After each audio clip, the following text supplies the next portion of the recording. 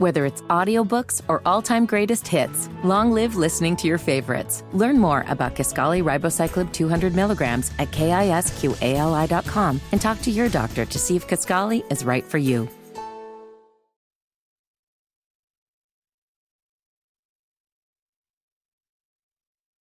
I want you to get up right now and go to the window, open it, and stick your head out and yell, "I'm as mad as hell, and I'm not going to take this anymore!"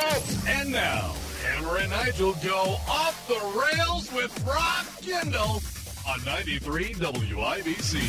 Yeah, my name is Nigel. Rob Kendall from the Kendall and Casey Show here to go off the rails. Rob, how are you? I'm great. Thanks as always to our segment sponsor, Garage Doors of Indianapolis. Do you park in the garage, or is your garage stuffed with junk? Oh, no. I'm driveway? I am a garage parker, and here's why. Let me tell you, because, Nigel, I've rented many homes over the years, and I did not have a garage, and so as such, now that I'm a homeowner, I'm in the garage all the time. You've seen my garage. I got a big flat screen TV hanging up in there. I spend most of the time in the summer and fall watching various sporting events in there.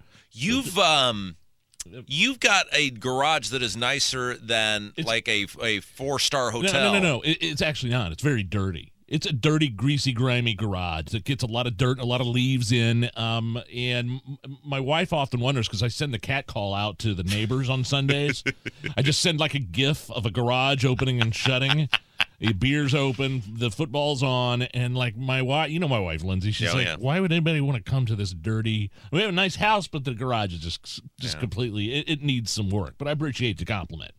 All right, on to the midterms. Your 30,000 foot of what happened with the election Tuesday and why there was no red wave like some were predicting. Well, two things. One, I think we are past, and I said this on the air today, I think we are past, at least for the foreseeable future, either way, the idea of a wave. And I say that because the states have so gerrymandered these congressional districts that they are almost in many cases. Now, there are some swing ones that go back and forth, but for the most part, like in Indiana, there are 7 Republican districts that no matter what it is or who's running, the Republican's going to win. Clearly, as we saw, there are 2 Democrat districts that no matter who's running or what's going on, Democrat's going to win. So it's very hard to have waves either way. Same thing is true in the Senate because the movement of people based on their political ideologies into or out of states has made it very hard for many states to flip, especially in one election cycle. So I think the idea, look, the Republicans won the House. They may win the Senate. Senate's going to be very close, either way, 50-50 or 51-49. And the House is going to be Republican, but it's going to be, moderately Republican. So that's where we're at in society. I mean, that's kind of the initial prediction of this election, wasn't it? Then, guys like me, I was like, oh boy, the elevator doors open are going to, like the hotel in Shining, and it's going to be a big blood red wave flowing. And that was just because I saw a lot of the polling coming in to the election as the campaigns in the election was getting closer. There were certain candidates that were there were tight races where there shouldn't have been tight races. Lee Zeldin against Hochul, governor in New York, was one of those. And by the way, you mentioned, I think a lot of people, one of the reasons Lee Zeldin lost in New York, let me see if you can test this theory, is a lot of people moved out of New York and down to Florida. I agree. And you notice this in Zeldin, in the down ballot in New York. They flipped like 4 liberal blue seats in Long Island alone, and I think that's because Lee Zeldin was the hero there. Here is one thing though that the Republicans are going to have to figure out real fast, which is when you look at what happened in Florida, in which Ron DeSantis took, and yes, there have been a lot of people move in who agree with his politics, but they've moved there because they agree with his politics, and he took a state that he barely won by the skin of his teeth, and he wins by 19 points, and not only that, but he lifts Marco Rubio in the process to a blowout win as well. When you compare how a DeSantis did compared to how poorly the Trump-endorsed candidates did, Trump is a poison on the Republican Party in general elections. But he had a couple hundred wins, though. He had a couple hundred successes. Yes, Greg Pence's reelection was always in doubt. Yes, Trump really swooped in there at the end and made all the difference.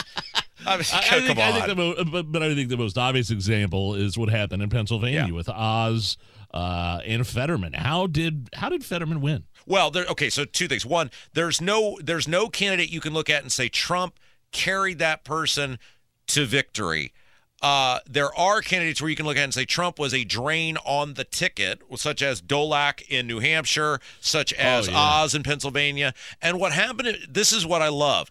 What happened in Pennsylvania is the same thing that happened here in Indiana, yet there are people in Indiana going, how could it possibly be that people would vote for Fetterman? Well, I'm sure if someone knew who Diego Morales was in Pennsylvania, they'd look at him and go, how could those people possibly vote for Diego Morales? It's tribalized straight ticket voting. Morales and Fetterman are basically the same guy. They're unqualified, incompetent buffoons, but because of the straight ticket voting and overall trend of the state, they're going to hold public office.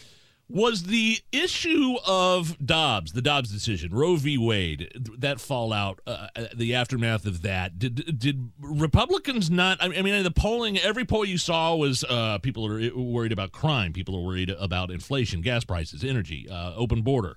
Did they underestimate the importance of Roe v. Wade or the Dobbs decision at all here? Well, I think the polling is showing that young people obviously overwhelmingly voted for Democrats. They came out in higher numbers. And look, in a place like Georgia, where they're now in a runoff, that probably made a big difference. It may have made a little bit of an impact in Pennsylvania. But here's the thing. Candidate quality matters. It wasn't like, for the most part, people were saying 3 weeks out, well, it could be 55 Republican seats, and then they got 51. I think the realistic best-case scenario was 52-48, and it looks like it's probably going to be 51-49. Oz was a terrible candidate.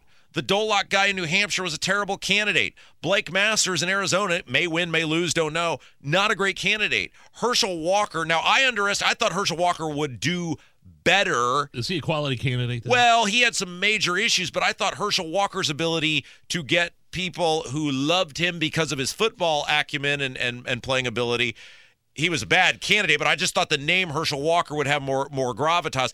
I just think we are so in our corners now in terms of Republican good, Democrat bad, or in Democrat states, Democrat good, Republican bad, that it's just really hard to sway people anymore. You mentioned Blake Masters in Arizona, right? Going up against Lee. He's behind right now. There's still a chance. Why? But the bigger picture in Arizona, and I like the governor, the gubernatorial candidate, Carrie Lake. She's fun. But the bigger picture in Arizona is why is it taking so long to get the votes together as opposed to someplace like Florida, who was on it? So think about this. Florida had just experienced a major hurricane and is about to experience another and had all the ballots counted the night of, and it's always these same places. It's Nevada, it's Arizona. How do you not have a winner for days and days and days? It's ridiculous. What do you think is going to happen ultimately down the road in Marion County? Ryan Mears, prosecutor, I mean, he won that race handily. I mean, Cindy Carrasco was a competent, very good candidate, had big money injected into her campaign.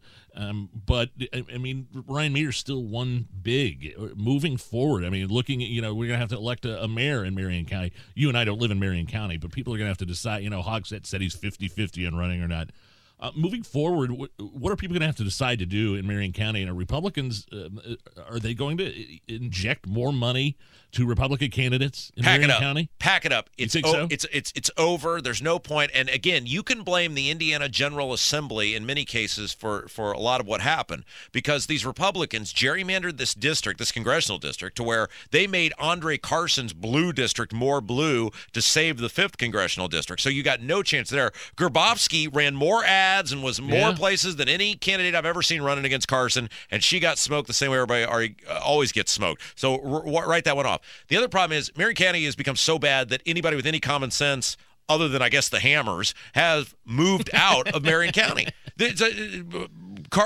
Mears won by basically the voter registration, 60-40. You're not going to overcome that. nobody good is going to run for mayor because why would you subject yourself to that? You can't break that just bond with the straight ticket voting. The same way as the Democrats in Indiana as a collective might as well pack it up because Diego Morales was about as bad as a candidate as you can possibly get, and he got 54% of the vote. The straight ticket voting, the lazy voter is too entrenched, and whether it's Marion County or the state of Indiana, it's an exercise of futility. By the way, I thought it was interesting. Our news gathering partners, Wish TV, in this article about, Hogsett's 50-50 running. We got another Democrat probably going to launch a campaign here soon. And they also mentioned Abdul. Yeah. Our own Abdul. Yeah, but this is my point. It's like if you're Abdul, and he kind of alluded to this the other day. I don't want to speak for Abdul, and we'll see what he does. But if you're Abdul and you looked at those election results, a well-funded, at least by Marion County Republican, woman, great professional background, squeaky clean, no, this was a terrible candidate, can only get 40%. Yeah. Why would Abdul, who, let's face it, a lot of what Abdul does to earn a living would have to go away for the next year? Yeah. Why would you do that to get beat 60-40? I will ask him tomorrow at about 3:30 when I have him on the program. Can you stick around for one more segment? Sure. Because I want to get your thoughts about Donald Trump. I think it sounds to me like you've broken up with Trump, and this is big news here. Yes. Here on the station. So back with another segment with Rob Kendall coming up next. It's the Hammer and Nigel Show.